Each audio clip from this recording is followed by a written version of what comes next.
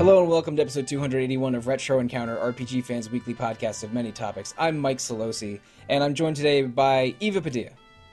Hey, hey. Stephanie Sabidlo. Hello, hello, hello. And Quentin O'Connor. Hi, hi, hi. Hi. Is that? Never mind. Not going there. Anyway, Eva, Steph, and Quentin. We're here to... We are RPG masters, here to talk about so many amazing RPGs today. Now that makes me think of DMC Masters, which is something completely different. That is kind of like a fighting game, but that's neither here nor there. I'm here to address a specific social media concern that I've seen happen many times over the years. Eva and Steph, you are on the social media staff at RPG Fan, and you probably are used to seeing some of the same queries over and over, like getting corrected for some minute nonsense. Or if I had a nickel for every "it's not an RPG," I'd have a modest $9.50. That's pretty good. You know, I could still buy myself lunch with it. Yeah. Yep. Exactly. And Eva, what's one query that you're maybe a little tired of seeing over and over? People telling me that I've gotten the wrong screenshot from a different game in a 10-game series, where it's like, oh, I'm sorry that this part of this collage is from Trails of Cold Steel 2 and not from Trails of Cold Steel 1. Oh my god, how could you? Yeah, things like that. Ruined forever. They're wearing their uniforms in the first one, and they're wearing cool jackets in the second one. I need my voice. That is true. But even though I've played most of those, I still wouldn't be able to keep them all straight together. And some of those games are made 15 years apart. But the point being is that there's some queries that we hear from readers and listeners, mostly in the social media setting, that are a bit somewhat recurring, or even eye-rolling or annoying. But I'm just going to put this one forward. I have to. It's the whole Zelda is not an RPG thing. I don't care anymore. And if you're going to bug us about it, then go bug RPG Gamer and RPG Site about why they cover it too. That was like a bullet fired across the earth right there. I know, but that's how long I've had it pent up. And we're probably going to get some hate mail after this, but... Oh, I don't care. The show doesn't actually get mail unless I beg for emails for 2 months for an episode multiple of 50. But Steph, you brought it up a couple times. One of our most common responses is "that's not an RPG" or "Zelda's not an RPG," or even just a "not an RPG" Facebook comment. Those are intellectually lazy and generally useless. But I think that maybe for the first time we should acknowledge those social media responses. So we 100%. Are going to play Judge and Jury, or Judge and Judy, however you're supposed to say it. Judge and Judy. For whether a certain game is an RPG or not. This episode is entitled "Is That an RPG?" And we've assembled a list of several borderline RPGs or arguable RPGs. RPGs. We'll see, Steph. We're gonna go down the list and try to figure this out. But we've assembled a list after collaborating and brainstorming a little bit before hitting record, and we're going to try and figure out if some of these games are RPGs and thus should be covered by RPG Fan. I know that there's we probably have different feelings about different genres, about how much RPG elements constitute an RPG, but we're not going to make hard and fast rules here. We're not going to count levels or set very explicit guidelines as to what something is an RPG or not. We're going to just discuss these games one by one and then come to a final judgment. And although I almost did, but we did not put Judgment from the Ryuga Gotoku studio on this list. I thought about it, but we didn't. Now, the first game on our list is, maybe you've heard some of these words strung together before, Dissidia Final Fantasy. Now, on the surface, Dissidia is a fighting game. It's a 1v1 game with a mix of real-time movement and turn-based action. But I mean, Final Fantasy is maybe the most iconic and most popular series of JRPGs worldwide. So, is this an RPG or is this a non-RPG connected to Final Fantasy? Quentin, give us your thoughts. I would say this is an RPG. Now, I'm coming at this from a couple of angles. First of all, although there are technically life bars, they're listed as HP, and while it could be argued that health in fighting games could also always be called hit points, they don't do that. And the reason that they don't do that is because those games aren't RPGs. But Dissidia actually goes the whole mile and says HP, which tells you right off the bat. I mean, it's practically, I think there's a screenshot on the back of the case, and you see... In Dissidia, do they call it... You see HP. Do they call it something fancy, like Healthium Paramitus? No, because this was a few years before Nomura, completely lost his chain. And to be fair, Street Fighter has had HP values in their health bars, at least since Street Fighter 4, since not every character has the same amount of health. Oh, well, that's interesting, and we might have to look at that game at some future time, too, because that actually makes me feel like there could be an RPG in there somewhere. So one thing that I want to point out is that Dissidia was originally envisioned, I named up him a moment ago, but Tetsuya Nomura. He originally thought of it as a Kingdom Hearts spinoff, interestingly enough. Eventually, that obviously changed. He applied those thoughts to other games. But what we have here is a game that could have been a Kingdom Hearts. Instead, it became a Final Fantasy. And if there's one thing that Kingdom Hearts and Final Fantasy have in common, it's Cloud Strife. But if there are two things, they're both RPGs. Well, I was just going to say that you have customizable skill loadouts and experience and level gaining systems. To the 10 people who remember this game, do you remember Guys? I do. Of course. God bless the ring. That was like the prototype almost. Yep. I think I am leaning RPG for Dissidia. Eva, what are your thoughts on this title? This is just a DBC arena fighter, not an RPG. Whoa. Hey... You get out of here with that negativity, you. So, well, I'm not being negative, Steph. I'm being a realist. This is just Dragon Ball Z that, when they had the Budokai Tenkaichi games. I remember a couple of those PS2 games, yeah. I think there's a very valid point to be made that, Cloud and Squall and Zidane and all these other characters, are RPG characters. So I think they're bringing the RPG with them into the fighting arena. It's in their hearts. That's what I figured. I mean, I think we have multiple Dissidia reviews on RPG Fans, so naturally, we all believe Dissidia Final Fantasy is an RPG. Sorry, Eva, but we have a lot of other games to go through before we close the door on this topic.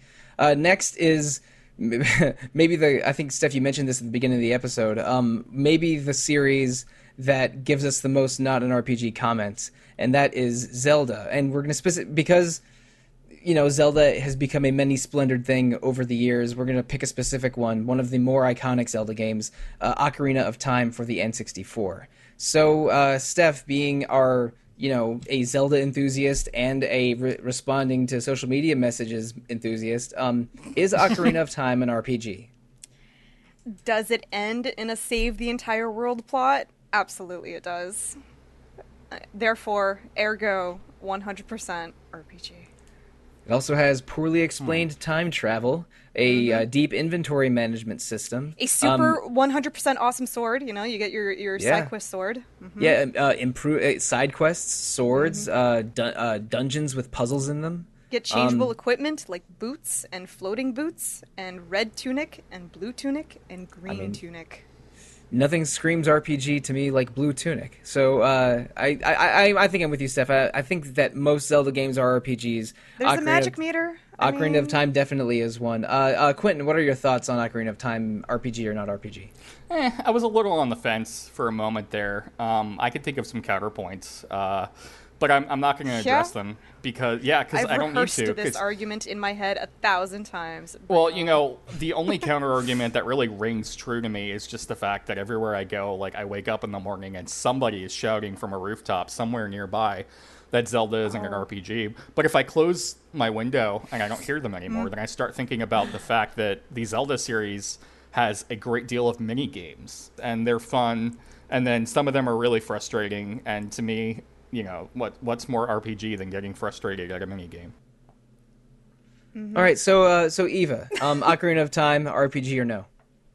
Ocarina of Time, that's an RPG right there. I mean, with the original Legend of Zelda, I think a lot of Japanese action RPGs really kind of branch off from there. So, I mean, especially with a lot of those, I don't think those really garner as many questions of being RPGs as Zelda does. But kind of the first one seems like the big mama. So I'm saying RPG. Wow. And as Ocarina of Time is still kind of in that lineage, that's an RPG. Can I put the nail in the coffin as well with there is a fishing minigame in it? Oh, okay. Phew. For a second, I thought you were going to say it's an RPG because you play a role, and I was going to kick you out of the chat room. Please. Can we say is it a wrong? role that nobody in this episode can say? Okay. You play a role. Agreed. Okay, that's out. That is a 2003 bad internet forum argument that is completely useless. So yeah, we're acknowledging will respect that. We're acknowledging it now, but from now on, we're not going to bring up that as a point of contention. Thank you, Eva. I'm glad we're in agreement here. So I think it's unanimous. Ocarina of Time, Zelda in general, Ocarina in particular, those are all RPGs. Definitely. Now, this next one, I'm gonna ask Steph about this again because I know this is a game she's been playing a lot recently, and I haven't played at all. Ring Fit Adventure for the Switch. Is this an RPG? Give me the skinny. Now that you're much skinnier for having played this game. It is honestly like the coolest you can get as far as like RPG. Okay, I don't want to say adjacent because it obviously is an RPG, but like it has a full-on adventure mode where you get into RPG fights, and it's actually amazing to block with your body exercising.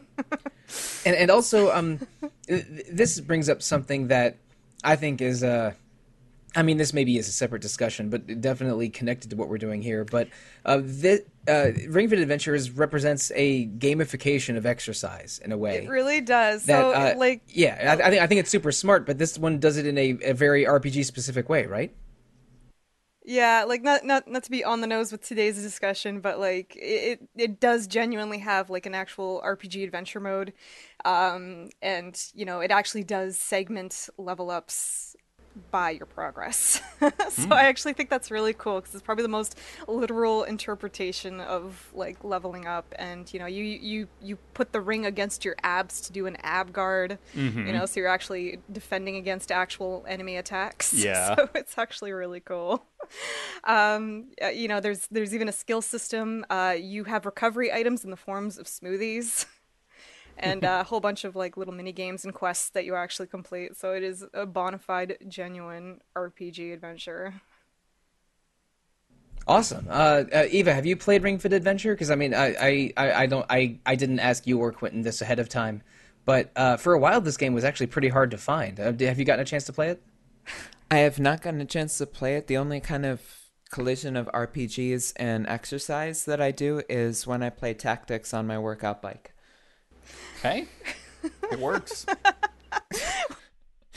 I used to play Final Fantasy V Advance on an elliptical, and one day that ended badly, and I never did that again. No. Ring Fit Adventure, interesting combination of video games and exercise. You even change your gear. You change your exercise equipment. You do. Ooh. Yeah. And the evil final boss, is an evil fitness dragon who looks ridiculous in his unitard. He's evil fitness dragon. That's a magic card I don't remember from back in the day. But it is an evil dragon, and any game with an evil dragon is automatically an RPG. So there's a lot going on here statistically in favor of Ring Fit Adventure being an RPG, but I can't shake the feeling it's more of an on-rails horror game. Personally, I think I can see the RPG glimmer in there. But you're going forward, and you can't really. I mean, maybe you can go backwards a little bit. I don't know. It's in the box. Horrific. I haven't started playing yet. But from everything, I mean, I've watched people play, and it seems horrifying because if you think that you can do something and then you can't, and just there's like dread that it's existential dread when you realize like, wow, quarantine has done a number on me. And then it's on rails, and so I mean, I think it's RPG adjacent was a nice word that you used, or 2 words technically, or 4 words because RPG is an acronym. That's true. Game adjacent. That said, I know when I'm outnumbered. I know when I'm not wanted. So I think it's 3-1, and I can't beat that. Oh, Quentin, you're wanted. You're just wrong. Well, thank you. So far, we're 3 for 3 on RPGs in this episode. But Quentin believes Ring Fit Adventure is a horror game. I think a lot of people would believe this next game is a horror game. But we're going to try and figure out if it's also an RPG. Eva, you submitted for the approval of the Midnight Society Resident Evil 3 Nemesis, which is a PlayStation game that had a recent big fancy remake. So first of all, do you believe it's an RPG? And second of all, when you played it recently, was it the PlayStation 1 or PlayStation 4 version? Yes, I do believe it's an RPG, and right. I played the PlayStation 1 version. Oh my! Ooh. Mm-hmm. Yeah. Nice. So basically, in this RPG. In this game, yeah, it's straight up. It's an RPG, and one of the main things is how ammo works in this game, because you basically have a skill-based level up system with the ammo, and the more times you utilize the ammo, basically you're able to craft better ammo, or you're able to craft more ammo, and so it kind of has this constant leveling up for your main character, which is Jill. And during this, you can get better equipment by killing Nemesis when he shows up, because you could run from him each time, but you get to make the decision whether you want to try to fight him. And at least in the PS1 game, this isn't so for the PS4 game, there are multiple times when you're confronted with a choice of 2 different paths in the game. Ooh. They have like an A scenario and a B scenario that you get to go through. That basically it stops time for a little bit and you have to choose which way to go. So it is linear, but it is a choice-based narrative in a lot of ways as well. So branching narrative paths, pretty detailed resource management tied to the moment-to-moment action, and in Nemesis, there's a sort of recurring boss character that, with multiple ways of resolving that kind of encounter. Am I following you here? Yes. Interesting. Because I think I've played as Nemesis in Marvel vs. Capcom 3 more than I've actually tried to play Resident Evil 3. I don't play very many horror games. Steph, I know you at least enjoy some Resident Evil, because you and I have talked about Resident Evil 5 before. But what are your thoughts on Resident Evil 3, specifically if it's an RPG or not? It is absolutely an RPG. Yes. I don't know. Anytime you play as a lady in a short skirt, it is probably because it is. Whoa. Because it is an RPG. I am so glad. Okay, related to this discussion, I am so glad that Tifa went from a immobile miniskirt in FF7 to a pleated skirt that can actually give you freedom of movement in FF7 Remake. That was such a welcome costume change. People were losing their minds about that. So little changed. So little changed, but she went from a nonsense skirt to a sensible skirt for a martial artist, and I appreciated that very much. Quentin, you haven't said much on this topic yet. Have you played Resident Evil 3? Do you think it's an RPG? Yeah, I mean, the only reason I didn't say anything was because I thought it was obvious.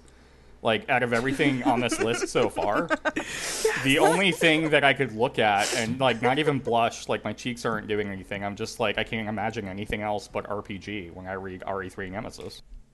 Interesting. I love this. I'm going to abstain. I don't think I know enough about this game. I don't know how. I haven't played it, so I don't really know if it feels like an RPG or not. It does. I think we're going to give this game a 3-0 pass with me abstaining from the vote. But let's talk about a game I actually have played, and a game I quite adore. One of my favorite Super Nintendo games. Maybe you've thought of it as an RPG before, maybe you haven't. Kirby Superstar. Kirby Superstar. That is what you are. Yeah, this is obviously an RPG. I mean, there's a health bar, and there are skills based on Inheritance. A huge number of skills, not just like Mega Man getting a weapon from every boss you defeat. Like there's a lot a of sword ability that is like the most RPG thing you can ever do. And when you equip the sword, you get a Link from Legend of Zelda style, which is an like, RPG style cap, so... and we know those are RPGs exactly. Yep. So it's stringing the RPG along with it. That's just how it works. And also, Kirby Superstar, for listeners, in case you're not familiar, has like several game modes that you choose between when you play, and you unlock more by playing more, etc., etc. And like one of them is a pretty normal interpretation, like Dreamland style Kirby game. One is called Dynablade, where you fight this giant bird. One is the fight against Meta Knight, which has like visual novel style cutscenes in between you attacking Meta Knight's ship, which definitely my God, why didn't I ever think of it like that? Yeah, which give you a more narrative focus than any previous Kirby game. But my favorite game mode, which is RPG as hell, is the Great Cave Offensive, which is all about navigating a dungeon, fighting giant bosses, and collecting treasure. This is Kirby Superstar is the first loot RPG. See, to me, a great RPG has to have deep characterization. I mean, I want to see the character change throughout the game. And Do you know how much Kirby lore there is? Exactly. Do you know how much he changes in this game? He changes constantly. Sometimes he changes into a UFO, and that's just weird. I can't even count the number of times that Kirby changes throughout the course of Kirby Superstar. I think he starts off in one form of spherical entity, but he becomes so many other entities, and many of them aren't entirely spherical. And by the end of the game, I just feel like he's traveled on such a journey. I love the character, I love his arc, and I love Kirby Superstar, which is an RPG. Yep.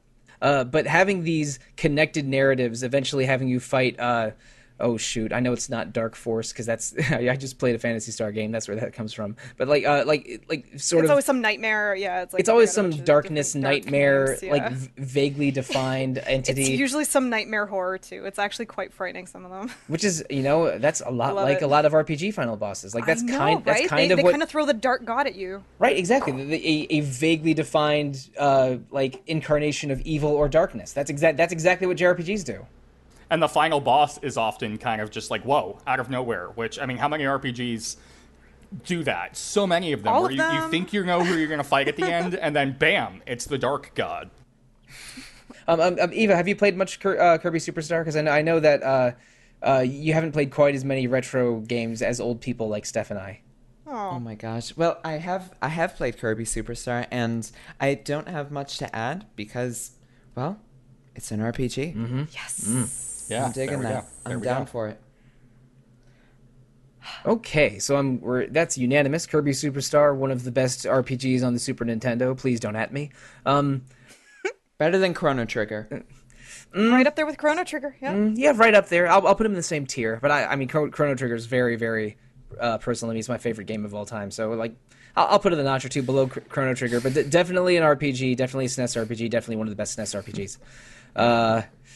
But this next game is not a SNES game, and I haven't played it nearly as much as my time with Kirby Superstar. Quentin, tell us a little bit about Hatoful Boyfriend.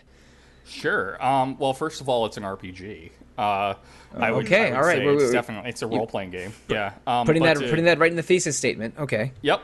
To elaborate a little bit, how many RPGs out there, in your lifetime, have you noticed that if they get successful enough, they get drama CDs, they get books, they get like a web radio thing, a web series, plus production line, action figures. Only the best RPGs. Yeah. Exactly. And one of the best RPGs is Hatoful Boyfriend, A School of Hope and White Wings. It originally came out in Japan. That name is so RPG. It is. It originally came out Japan, just like a lot of RPGs. It needed a fan translation for a while, just like RPGs. Once it became obvious that there was a Western interest in the game, it came out officially, just like many RPGs. I mean, I could keep going, but I think the one thing that I want to focus on the most is that the characters in this game are just absolute RPGs. You have, for example, a sickly but hardworking childhood friend. She's an RPG. You have like a snobbish French aristocrat. He's an RPG. You got a popular and flirtatious but strangely secretive fantail pigeon. RPG. A quiet, bookish mourning dove who never seems to leave the library. I mean, this writes itself. Yeah. This is an RPG through and through.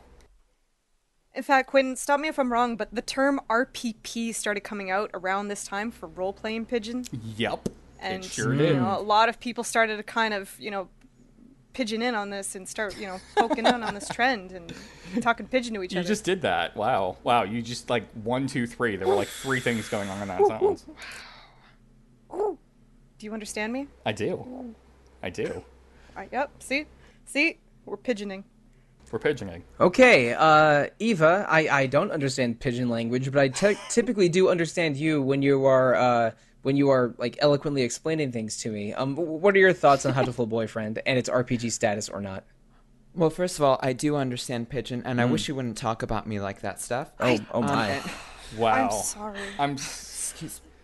I think that anything with this many pigeons has to be an RPG. So we need to make this claim for my home city of Chicago. We need to say this for New York. Mm-hmm. These places are RPGs. Whoa. That was beautiful. That stuck with me.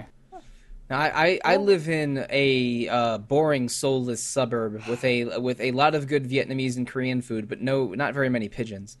But I do know a little bit about this game because I listened to the How Did This Get Played episode on Hatoful Boyfriend. The non-linear gameplay, the complicated webs of dialogue trees as you romance these various pigeons, the low-key, terrifying post-apocalypse dystopia that you're navigating in this game. A lot of that screams RPG to me. So even though I have not played Hatoful Boyfriend, I completely support the idea that it and generally navigating the complex social structures of pigeon civilization are RPGs. Oh. Thank you. I did not expect such a deep conversation. Ava, I want to apologize to you on behalf of Toronto Pigeons. I meant no offense to Chicago Pigeons. That's okay. We are all pigeons together. We are. Does this game take place Saturday in the park? At points. No. Yes. Maybe if it's like 20. Maybe it's like if it's like 25 or 6-4. That might be the. That might be the reason. All right. Okay. If we're talking about soft rock bands named after American cities, maybe we should move on to the next game. We're basically in agreement. Hatoful Boyfriend is a game probably the biggest RPG on this list so far. Jeez. Look. Kirby Superstar is like 5 RPGs rolled into one, so I'm not going to agree with that statement. But Nemesis is like 10 RPGs rolled into one. Okay, we're turning this back into a contest, are we? Okay, but how many RPGs is NHL 20 rolled into one? Because I mean, there are 30 teams in the NHL, aren't there, Steph? So is this 30 RPGs? So yes, absolutely. As a matter of fact. Okay. I was trying to tell a joke, but continue, please. So it only dawned on me recently, just how important this was, especially to myself as a Canadian, is that we started playing this game and we were able to do something that we had never ever seen in real life, and that was the Toronto Maple Leafs for almost 3 years in a row winning the Stanley Cup. Oh my, that's really putting the fiction in historical fiction. You have no idea. There was no other way for Canadians to feel this same euphoria and fantasy as we could with NHL 21. So, the one thing about RPGs that I love is that it puts you in fantastical, impossible scenarios. And watching the Toronto Maple Leafs win an NHL title might be as fantastical a scenario as I could imagine. And I'm a fan of the Washington Wizards, okay? So, I know a thing or two about rooting for teams that never win anything.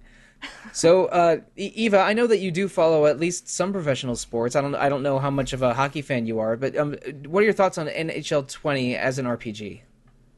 I have no thoughts. I'm abstaining from this because I have no interest in hockey. I would rather watch golf. I don't have any interest in frozen soccer. Oh, my God. Thank you very much. Frozen soccer. So Eva is anti-hockey. Quentin, what are your thoughts on NHL 20 as an RPG?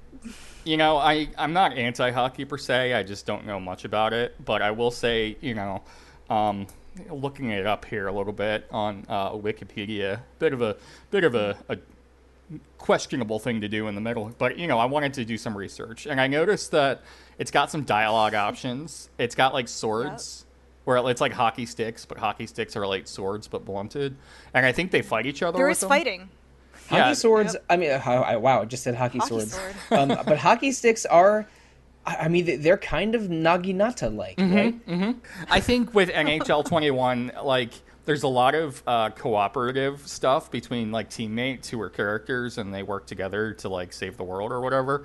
But then if something goes wrong, like, they'll take their Naginata, as was so eloquently said just now. Hockey-nata, please. Yeah, Hockey-nata, and they'll just like fight each other, and there's probably HP there somewhere. And then also the Xbox One version has an 82 on Metacritic, and do you know how many RPGs have 82s on Metacritic? So I'm leaning RPG. I'm leaning RPG on this one. I think that NHL 20 definitely is an RPG. So far we are 7 for 7 on the games in our list being RPGs, so we have a couple left. Next is, I think, maybe other than Ring Fit, the easiest RPG call on this entire list, because Retro Encounter has done an entire episode about it. One of the greatest RPGs of all time and the best RPG for the Game Boy, Tetris.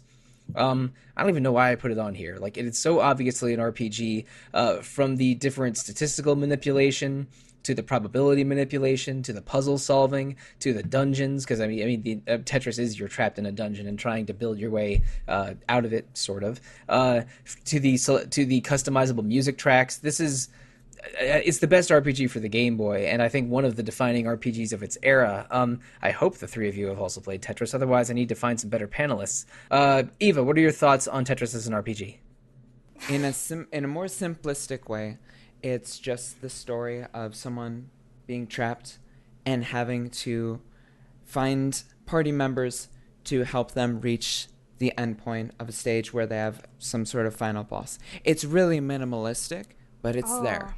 Yep. So you know what? I'm thinking it's an RPG, dog. It's an RPG. You're talking about party members. I mean, Tetris is a game from over 35 years ago, so I'll give it a pass in this regard a little bit. But back then the characters were very simple shapes. Yeah, but I mean, there's balance issues in Tetris is the problem, because the line piece is the only way to get to max damage. Yeah, the only way to get to max damage in the game is to use specific strategies surrounding the line piece, which is, a game made in the 2010s wouldn't go that way. There'd be a little bit more thought to character balance, but I mean, it's definitely definitely an aspect of the job system of Tetris. Quentin, what are your thoughts on this classic?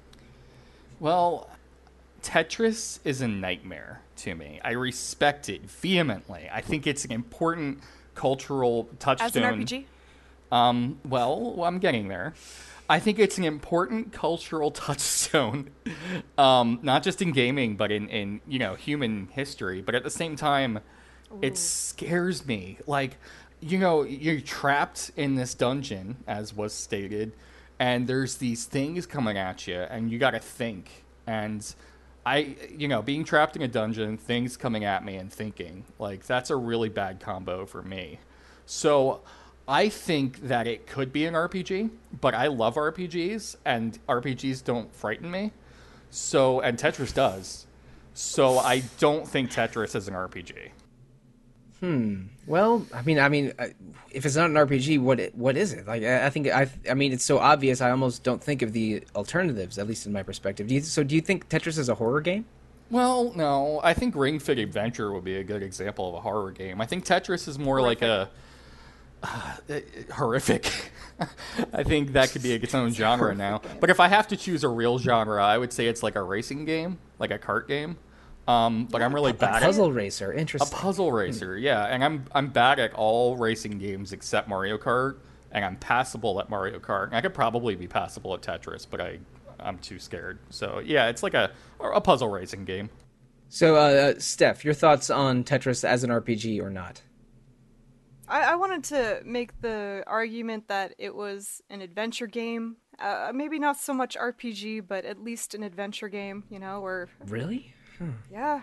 Yeah, because of the pieces and the music, of course. I don't really have an opinion on this one. All I want to know, though, is, like, what is everybody's favorite character in Tetris? Is it the L block? Is it the square block? Now, okay, a lot of people will say line piece just because it's obviously the most powerful character. I want to forget the line character. It's OP. It's cheating. Yeah, it's the Orlando of the game of Tetris. I understand. It wasn't gonna be. That wasn't my choice either. Thunder God. I was gonna RPG. I actually go a slightly different from the more popular L block. I like the J block. Because like the L block is sort of the everyone's go-to for a 3-liner strategy, but I like the J block a little bit more because you can fit a Z block into it nice and snugly, and I like working right to left instead of left to right because I'm a weeaboo who likes to read manga right to left. So yeah, my choice is the J block. I'm an L block person myself. Yeah, no, I totally understand the appeal of the L block and S or Z blocks, but I mean the real weirdos that say T block, I don't even know what you're thinking. Like whether you're doing a 2-block, a 2-line or a 3-line strategy, it just creates extra nubs everywhere. I don't get those T block people. I think my favorite Tetris character is the backgrounds. They've done a lot of great work with the backgrounds character over the years. There's so many different backgrounds in the different versions of Tetris. Isn't there one where it's like all fireworks or something? I really like that. Tetris Effect? Yeah, that one. Technically, yeah. And also, we're talking about Tetris as a cultural touchstone. I mean, you can't tell the history of communism without Tetris. Mm-hmm. Because as one of the most marketable products of the Soviet Union, right up there with Rubik's Cubes, maybe the Soviet Union was just really good at blocks. It was the first piece of software originating from the Soviet Union to be sold in America. So, an extremely important historical artifact, Tetris. Eva, I think we won this battle 2-1-1. Yep. Tetris is an RPG. Yep, you did. We split them. We split them. Sometimes you want the knockout every time, but sometimes you got to take the decision win. Mixing sports and RPG metaphors is my bread and butter. Hockey nata. Anyway, all right. Your sword and butter. Let's sheathe our naginatas and put away our Soviet blocks. We have one game left to discuss, and this is the most challenging, soul-destroying game I've ever encountered. I only played this game for a couple years, and darker and more soul-destroying than Dark Souls. For sure. It is the Dark Souls. Yeah, RPGs. It's the Dark Souls of RPGs, the Dark Souls of life experiences. The final game on our list to determine whether or not it is an RPG is working a retail job. Ugh. I like it's making me cringe a little just saying that. Listeners, you probably know this. I know I've talked about myself a lot on the podcast over the years. I work at an engineering office now, but for many years I worked for the Park Service, including a park kiosk selling snacks and maps to park attendees. And let me tell you, that's the most difficult RPG grind I've ever encountered, and I beat the 7th Saga. So don't say I don't know what an RPG grind is. There's no bigger role you're playing than a happy employee. You like, yep. I mean, yep. Joker in Persona 5 puts on many masks, but I don't know if any mask is quite as impossible as faking joy in working a retail position. You know, at least in RPGs, when you take on a new role or you get like better equipment or something like that, you get some sort of level up. But you know, when you work in retail, you take on all these different jobs and your kind of job vocabulary increases and stuff, but then you still don't get paid more. So it's just like a really poorly designed RPG. Like it is an RPG, but it's like the beyond the beyond, you know? Yeah, or like Final Fantasy 2. Like your stats keep going up, but it doesn't matter in the end because you're all basically the same level. Right, and the only way you level up is by just beating the stuffing out of yourself. Yep. Yeah, exactly. You know, I have a lot of... You train yourself, you know, and grind. Mm-hmm. Yeah. I have a lot of memories involving retail and grocery. I mean, they're basically interchangeable. I used to climb ladders to get to the top of, like, the frozen aisle. And then you're standing there and a little bit of vertigo kicks in. And mind you, I grew up on the 16th story of a 32-story building. So when vertigo kicks in for me, something's going wrong. And then I realized what the deal is. And it's because the top of the frozen the big long frozen refrigerator. That's totally the term for it. We're going with it. But it was starting to like cave in a little bit from just decades of overuse. And as I was standing there, I almost fell through like just this production line's worth of frozen pizzas. It occurred to me that was a big dramatic moment in a role-playing game. It was that's like hanging from a frozen cliff in the Himalayas in Uncharted 2. Yeah, it was like the end of disc 1. And I didn't fall, so it kind of cheated out the drama there a little bit. But when I got down the bottom and I realized that I this is a grind and this was going to be my life for months, if not years, I can't think. There's no more RPG than working retail, except maybe Resident Evil 3 Nemesis. When you're working in the frozen food aisle, do you ever have to pause and warm yourself up like in FF7 in the Great Glacier? Yeah, you do. Jog on the spot and. Quentin, didn't you have your anti-vertigo accessory equipped that day? Well, no. The reason that I didn't was because I'm dumb. I should have equipped from it the shop. I really should. No. Yeah. You only have one accessory slot, and you had your anti-freeze accessory equipped. Yeah, that's what it that was. Makes sense. That's what it was. Yeah, Just makes too much sense. Resource allocation, decision making, the important parts of RPGs. Eva, how much have you grinded at working a retail position? For retail and grocery for few years, probably about half of my working life. So I've tried fighting Dark Aeons in Final Fantasy X, and none of them are as difficult or can prepare you for a customer when you're checking out groceries for someone, and they say you check out.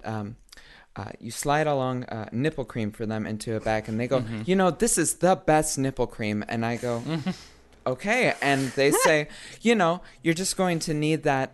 You're just going to need that for, your girlfriend or something in a few years. And, I've figured out responses for many different bosses, both in JRPGs and retail. Right. And I never figured out the right one for that, so I just went, Well, one of the few times in my life where I was truly speechless, because normally I will have a response to everything, was once an elderly woman came up to me when I was working at the park, and she asked me where all the squirrels went, and I just. I heard, where did all the squirrels go? And I just paused and was briefly contemplating nothingness because I did not know where the squirrels wherever went. Squirrels go. But where do they go when you're in a lakefront park in the middle of the woods? I really dislike how a lot of retail, RPGs, because they're definitely RPGs. They really need to work on their NPCs. Like the behaviors are very predictable. The dialogue is just like the same thing over and over. If I had a nickel for every time that an older gentleman came through one of my lines when I was working as a cashier, and if something didn't scan it first, went, and I quote, "Ho, must be free." No, yeah, and I'm like, I just started winking at them, like, "Oh, that is witty. Please get out of my life." I bet a lot of our listeners knew what you were going to say right there, because yes, all of us have heard it a bajillion with all those nickels, do you have more than the $9.50 that Steph has from being told that Zelda's not an RPG? I got like $9.65 over here. Oh man, nice. So many nickels. Well, I was telling you all just before, right? Like, when I worked at EB Games, there was always that component of how you had to talk to people and, dealing with people. You do get very angry mid-bosses who will give you a lot of trouble. Mm-hmm, yeah. One time, one of them threw a case at my face. You cannot do the Dragon Age 2 thing of just picking the snarky answer every time. That won't work out. No. I wish. But yeah, someone threw a case at my face and dodged it with my very good evasion stat. And I gained charm points immediately after. I believe it. Cool. I believe it. That was very cool. My least favorite dungeon encounter from working retail, or I should say working at the park, and I'm sure you've experienced similar to this, is dealing with bathroom cleaning. Because this is not, people do not respect the bathrooms of places of business the way they respect the bathrooms of their own business or their own homes. And sometimes, well, no, not sometimes, always dealing with bathroom cleaning after an entire day's worth of summer camp goers have gone through it is worse than 15 Aurum Vales in a row playing FF14. It's just the worst. 15. Yeah, I feel it. I think it's at least 25 Aurum Vales. I'm not even exaggerating. You know, the one impressive part is that you go into this thing, you know, you're working at like Subway Sandwich, you're working at, you know, a big box store, and you know how you go from knowing nothing, you're level 1, and then you keep doing it, and then eventually you're, you know, making boxes with a little bow on top, and you are level 99 box maker. Whoa. And impressing everyone with your skill. I am pretty sure this comes from a real place, Steph, and it is not a hypothetical. Oh, I made boxes. I made many. See, boxes. I took the opposite job class direction. I was really good at destroying boxes. All the beautiful boxes that Steph made, I actually was the one who just like destroyed them, even though I was working at a different store in a different state. Who knows? Different part of it, different country. But definitely, I mean, I became a level 99 stock clerk. I could fill a store with so many groceries in such a short period of time. And you take that with you in life. I think like a lot of RPGs, you know, there are memorable moments. That's one of mine.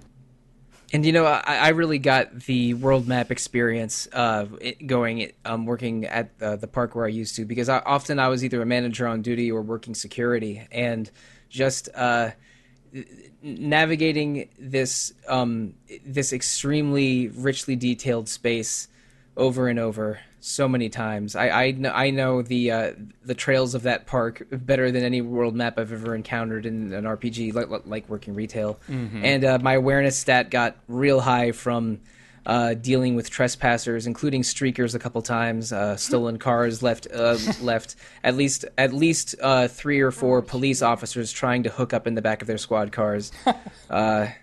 For some reason, we were the place of choice for Fairfax County Police to get a little bit of private time. But yeah, working retail is maybe the most difficult RPG grind that you can experience. And even though I don't think we've spent a lot of time debating on its RPG status or not, this sort of became a mini episode of War Stories playing working retail. But I mean, I don't think any of us are in disagreement here. This is the most RPG of all.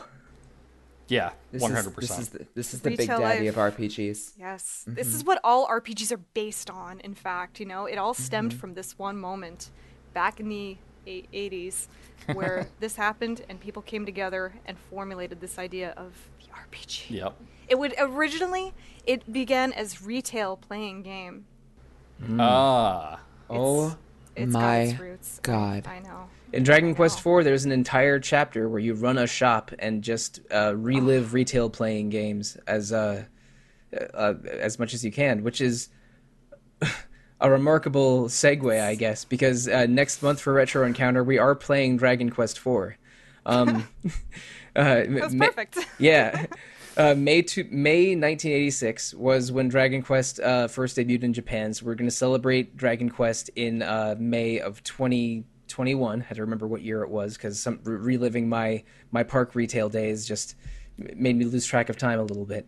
And Dragon Quest IV is the game we are playing next month for 2 episodes. But before we get back into other Retro Encounter housekeeping, I think that we really established here that because RPG elements have become so pervasive in game design, and RPGs are such an appealing genre for many reasons, including like the feeling of character self-efficacy and getting stronger and variable or branching narrative pathways. I would not say every video game is an RPG, but you can interpret most video games to be RPGs, and that's often the most fun. About a good 90% of them are. Yeah, RPGs. And it's the most fun way to do it, because we love RPGs. Yeah. We want everything to be an RPG, so we're going to make everything an RPG. Boom. Yep. Bam. So true. Wham, bam, thank you, Steph. So obviously we discussed 9 RPGs today: Dissidia, Final Fantasy, The Legend of Zelda: Ocarina of Time, Ring Fit Adventure, Resident Evil 3 Nemesis, Kirby Superstar, Hatoful Boyfriend, NHL 20, Tetris, and working a retail position in real life. 9 RPGs, 8 of which I can recommend. you can figure out which one I don't. But let's talk about the future of Retro Encounter now that we've gone over the main topic of this episode. Next week we are doing an episode on Crimson Shroud, a game that Eva, you and I have been delaying and playing and refreshing on for at least a month. For some reason, that episode has been a challenge to schedule, more my fault than anyone else's. But we're finally going to get to that next week. And the following week, unless I do a last-minute schedule change, we're continuing our miniseries on Final Fantasy XIV with an episode all about Stormblood. We recorded that a short while ago, and it was a lot of fun to discuss. I cannot wait to have you listeners experience the fun we had talking all about the third Final Fantasy XIV chapter. And also, I mentioned this before, we are doing 4 Dragon Quest episodes in May. One of them, or I should say 2 of them, on Dragon Quest IV, the other 2 about more broad Dragon Quest topics. But in between Stormblood and Dragon Quest, we are doing 2 episodes on Suikoden 3, a game I have not played. I have only played one Suikoden game to completion, and I'm hoping to double that number in the coming weeks, but I'm still very early on in Suikoden 3. Hopefully that I remedy that very, very soon. But listeners, if you want to get in contact with us directly, especially if you have complaints or comments about this episode, please email retro@rpgfan.com. You can also comment on RPG Fan's message boards, visit our Facebook page, our Instagram page, our Twitter page, our Discord server, our YouTube channel, our Twitch channel, something streaming every day on Twitch. Please experience RPG Fan in however you want. We're always either called RPG Fan or RPG Fancom. RPG Fan also has 3 other fine podcasts: Random Encounter about randomness, Rhythm Encounter about RPG music, and Phoenix Edge, a podcast that is weekly recorded and usually recorded live on YouTube and usually focused on current events. You can review Retro Encounter and those other 3 podcasts on Google Play, iTunes, Spotify, however you're listening to us. Please listen, please give feedback. But listeners, if you want to reach out to the panelists directly, let's talk about how they can do so. So let's share our social media, starting with you, Eva. So you can find me on RPG Fan's general social media accounts on Twitter and Instagram and Facebook, but you can also find me personally on Twitter and Instagram as @EVA_LEES. All right, and Quentin, how can listeners reach you? Well, you can contact me one of 2 ways, at my email address, QuentinC, as in the letter C, @rpgfan.com, or via Twitter at Quentin Writes, because I'm Quentin and I write. And Steph, how can listeners find you? You can find me, first off, like Eva, all the RPG Fan social media. I'm the one who's usually, her and I are usually the ones behind the computer on that. So you can always reach out to us there. But I am also on the internet most places as Dice, like playing Dice, SMS. Check me out. I like to talk about a lot of games, and I like drawing a lot of pictures. So you can see pictures while you talk games with me. Especially on your stunning to behold Instagram account, where you put a lot of your art, right? And doggy pictures. So pictures. Oh yeah. You share a home with a beautiful. Is she a Labradoodle or a Golden Doodle? Yeah, she's a Labradoodle. Oh yeah. The fluff of my life. But yeah. Right on. And listeners, I do not have a beautiful Labradoodle to share pictures of, but I am on social media, most often Twitter, @TheRealMonsoon, most of the time, @Evoker4Dogs, other times. You can also find me on RPG Fans Discord as Monsoon Mike. And before I thank you and wish you good night and good luck, listeners, there's one last thing I gotta say. April Fools! Happy April